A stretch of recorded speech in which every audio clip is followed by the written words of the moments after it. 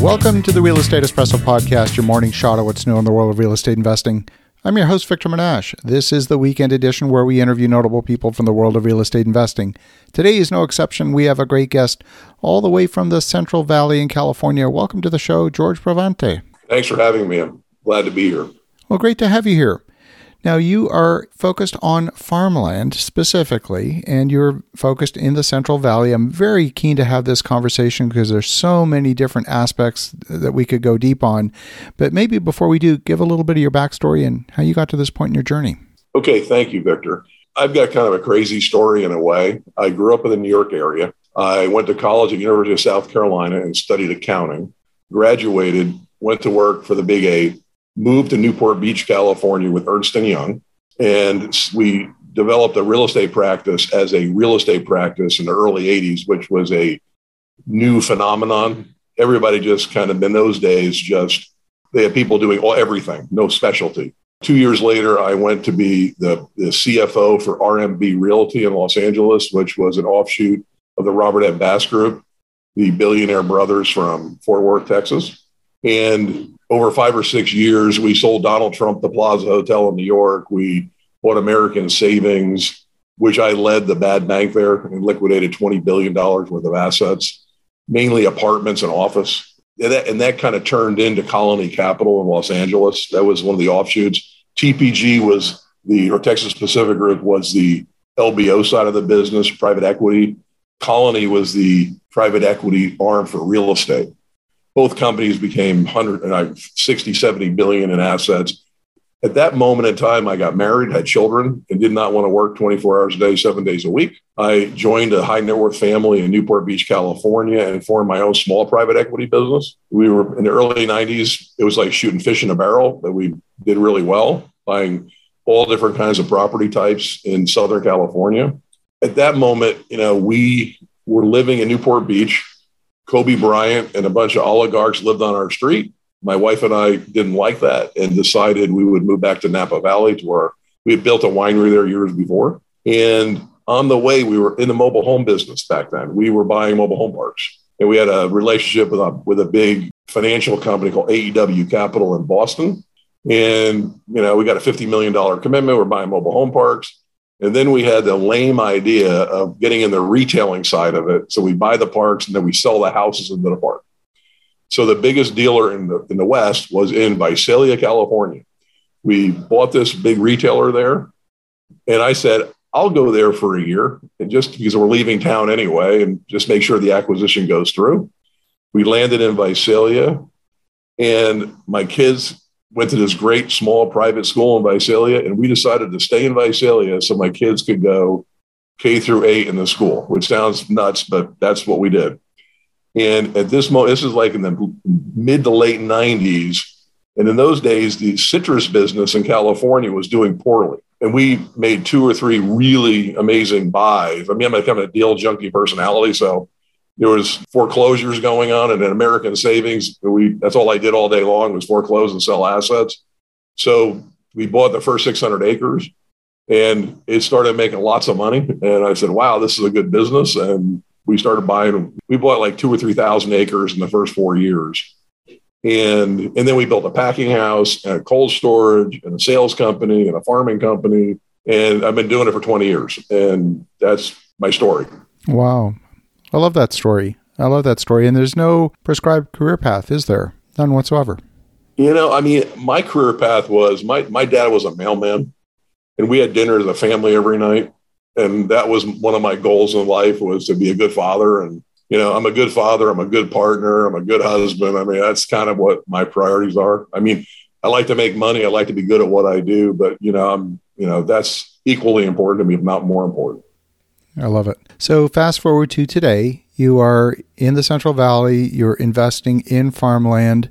Whenever I hear about the Central Valley, a few things come to mind. Number one, it's in some sense the bread basket or the fruit basket of America. Lurking right behind that is water. Whether the water came from the Colorado River or wherever it came from, water is such a huge issue and it's such a huge constraint in that area. How is that factored into your strategy of acquisition and development of those lands? It's an interesting thing in a way. not being, I mean, I'm not a super analytical guy. I'm pretty analytical. I was paying attention to the water years ago when other people weren't, trying to think about how do I build a net worth and how do I stay safe as I get older, So we only have one ranch in the thousands of acres we have that's subject to no surface water from the water district. So we've got issues on that one ranch. It's a pretty big ranch, but we're going to only be able to farm about 60% of it. When this SGMA program, SGMA is a Sustainable Groundwater Management Act, which is a new law in California. So we've been pretty careful about this. That's going to affect a lot of people tremendously. I mean, production in California is going down no matter what, because they're going to restrict groundwater pumping in areas that are overdrafting, which is a lot of areas, huge areas, hundreds of thousands of acres probably. So our whole pitch on what we're doing is simple. We're only going to hit 4 water districts around the Fresno Plain, we call it. And these water districts have got amazing rights to the water that come out of 2 reservoirs, Millerton and Pine Flat. They're huge amounts of water. But so our target market is only those areas. On top of it, these areas are where in the prehistoric times, there was big rivers running through this whole area. And it went down. There's a huge lake in the South Valley called Tulare Lake back there, way down, closer to Bakersfield. Half the valley was underwater before they put these dams in, 1,000 years ago. So our target market is simple, and it's the best microclimate, the best soil conditions, and the best water conditions. So I'm not willing to take risks that, 20 years from now, I'm going to get blown up by something, by water. We're only going to buy in those areas. The vast majority of what I own is already in those areas. So we're very familiar with it. So that's our program. We're going to pay a little bit more. Our thesis is simple. As the rest of the valley dries out, these properties are going to double in value in the next 10 years. I can see that easily. We're only seeing 2 to 4% appreciation in the other stuff. So, in the cash flow, if you have the right things planted, the best citrus varieties and the best grape varieties, we're focused mainly on citrus, mandarins, lemons, caracara, the things people want in the stores. We're looking at 15 to 20 IRR over 10 years between appreciation and cash flow. And that's pretty comfortable. That's not trying to squeeze everything to make the numbers look good. That's kind of, we buy them for $35,000 an acre and they go to $85,000 an acre plus the cash flow. You get there pretty easy. That's the pitch. It's pretty simple. I love it. If we look at not just the Central Valley in California, we've seen agricultural output fall across America for the last several years after decades of growing agricultural output. And I have a theory, and we have not talked about this before this interview, but I'm curious to know what your thoughts. There's been about 27 million acres converted from growing food to growing corn for ethanol. And I think that's a contributor. What are your thoughts? The ethanol thing's been boom and bust. The subsidies were big. Everybody's doing it. Then the subsidies went away. My youngest son works for Bloomberg Energy in New York. He covers hydrogen, but they cover everything. They think there's a lot of byproducts from ethanol that'll be very useful in renewable jet fuel. They're going to use every bit of that corn for ethanol moving forward as we transition to a cleaner economy in a way. So whatever is the hot commodity, people are replanting and putting it in, right? It does take away. The Midwest is interesting on that because the last 3 years in the drought here, all the dairies and all the users were bringing in stuff there at high prices and pushing that market up higher because in a drought cycle, there's no feed being grown east or west of the Mississippi. We just can't do it. We don't have the water to do it. I think that the Midwest has a bright future between just human consumption. They got to figure out how to sequester all the nasty stuff that comes out of the cows and all that. And they're working on that right now. They're actually trapping methane and using it for fuel in vehicles already. They're doing it a lot of places. In California, there's a lot of incentives, so it's big here. I think you're right. I think it's going to be interesting, the fight for land, what the uses really are, right? What's going to shake out everywhere. We hear often about the large family offices, whether it's Bill Gates, Jeff Bezos, and others investing heavily in farmland. Maybe as just a place to park cash, but I think there might be an element to it beyond just parking cash in a safe place. I think there's wind potential in the ranches, the big ranches they're buying. There's solar potential in the big ranches they're buying. There's just ranching income that comes on a lot of those ranches. There's a multitude of things that could come out of it. And I think it is a safe place to park. Those guys have big chunks of money they're trying to park places. So you add that all together. I'm just a land guy now. You know what I mean? I started doing apartments, thought apartments were great. We have some apartments. I just think land in general, in my psyche, I like owning land. It keeps going up. It's safe. And we don't leverage stuff very much either. We've never, on these new deals we're doing, we're not doing huge deals anyway. We're doing $4 to $6 million transactions, 3 or 4 a year. Right. So, we're putting, 50% equity, maybe on my portfolio. I've got 17% leverage because I just never levered it up. I'm a big fan. I think people should have a certain percentage of land in their portfolios if they can stand real assets. Some people just don't like them. They just want liquidity at 24 hours a day. But I think everybody should have some land, ag, whatever you want to call it, in their portfolio. Tell us a little bit about the winery. This is another crazy story. My wife worked for Hal Barnett of Barnett Vineyards in Napa Valley. They've turned into be a great producer of Cabernet on Spring Mountain by St. Helena. Mm-hmm. He had a home building company. And my wife, before we got married, ran his marketing for all his home building companies. At the end of this American Savings deal, we did our deal. We liquidated everything. So I got a payout at that point, had some money, extra money. And we were dating and we were going to Sonoma for the weekend because we were based in Stockton. And we stopped by this guy's place. And I looked around and I'm like, wow, this is cool. We should do this. And we bought a property next day, literally, before we were married. The property was had a view of the valley and below it had a meadow.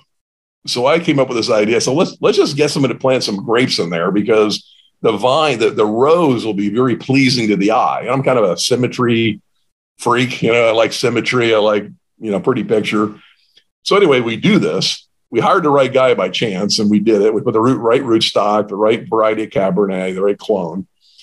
3 years later, it's on Howell Mountain, which has turned into a famous area for Cabernet, right? And the next 3 years later, we start producing it. Everybody wants to buy this stuff at record prices because everybody's on the Howell Mountain craze back, in 90, 91. This is like 91, 92. So I say, oh, man, if they want it so bad, we should make it ourselves. And we've been doing it ever since. Wow. So it started out as just as a vineyard idea and then became a winery. Yeah, well, I like building things too. So, of course, I wanted to build a winery and, so I did. It's a small deal. We do 2,000 cases of premium wine a year. And, it's pretty good. People like it. And it's, we grow our own grapes. We put TLC and everything. We're a little tiny winery. Most people our size don't even have a winery. And then we bought the best destemmer. And then we bought optical sorting equipment. We're doing it at a very high level, even though we're small enough, nobody even cares. Nobody even heard of us until you come and see us and get in our club. And it's my wife and I've done this together since we've been married. We've never made a dime at it all these years because whatever we make, we buy new equipment or we try to replant or whatever. But, we've got a really beautiful asset. It's worth quite a bit of money now. If we ever, when we die, and maybe our kids will keep it or not keep it. We don't know what will happen, but we love doing it. And it's a fun deal. Well, George, if folks want to connect, if they want to learn more, what's the best way? They should just go to our website at BravanteFarmCapital.com and they can read our thesis and they can, one little pitch I like to make to your theoretical investors that are out there. If you want to be an ag, we're a really, really good alternative for you because most people that are out there trying to do this don't own any ag. They don't farm anything. They never had they just raise money for guys that try to do what we do. We're a vertically integrated solution. Our costs are low. I'm on the ranches every week personally. It's a different deal if you want to make money and you want to be well taken care of because, and we don't do a lot, we're going to do 4 or 5 deals a year. It's not a big program, but for people that want to be with someone who cares about them and cares about their money first, with somebody who's got super expertise. And, I've got a higher sophistication level than most farmers just because of where I came from. And I just have learned over the years how to be a very good partner. Most farmers are bad partners because they just never done it before and they kind of don't see it as a fiduciary for others. So anyway, that's my pitch. And I really appreciate your time and meeting you. I love it. Love the perspective and love the story. And for the listeners at home, definitely connect with George at BravanteFarmCapital.com. The link will be in the show notes. And in the meantime, have an awesome rest of your weekend. Go make some great things happen. We'll talk to you again tomorrow.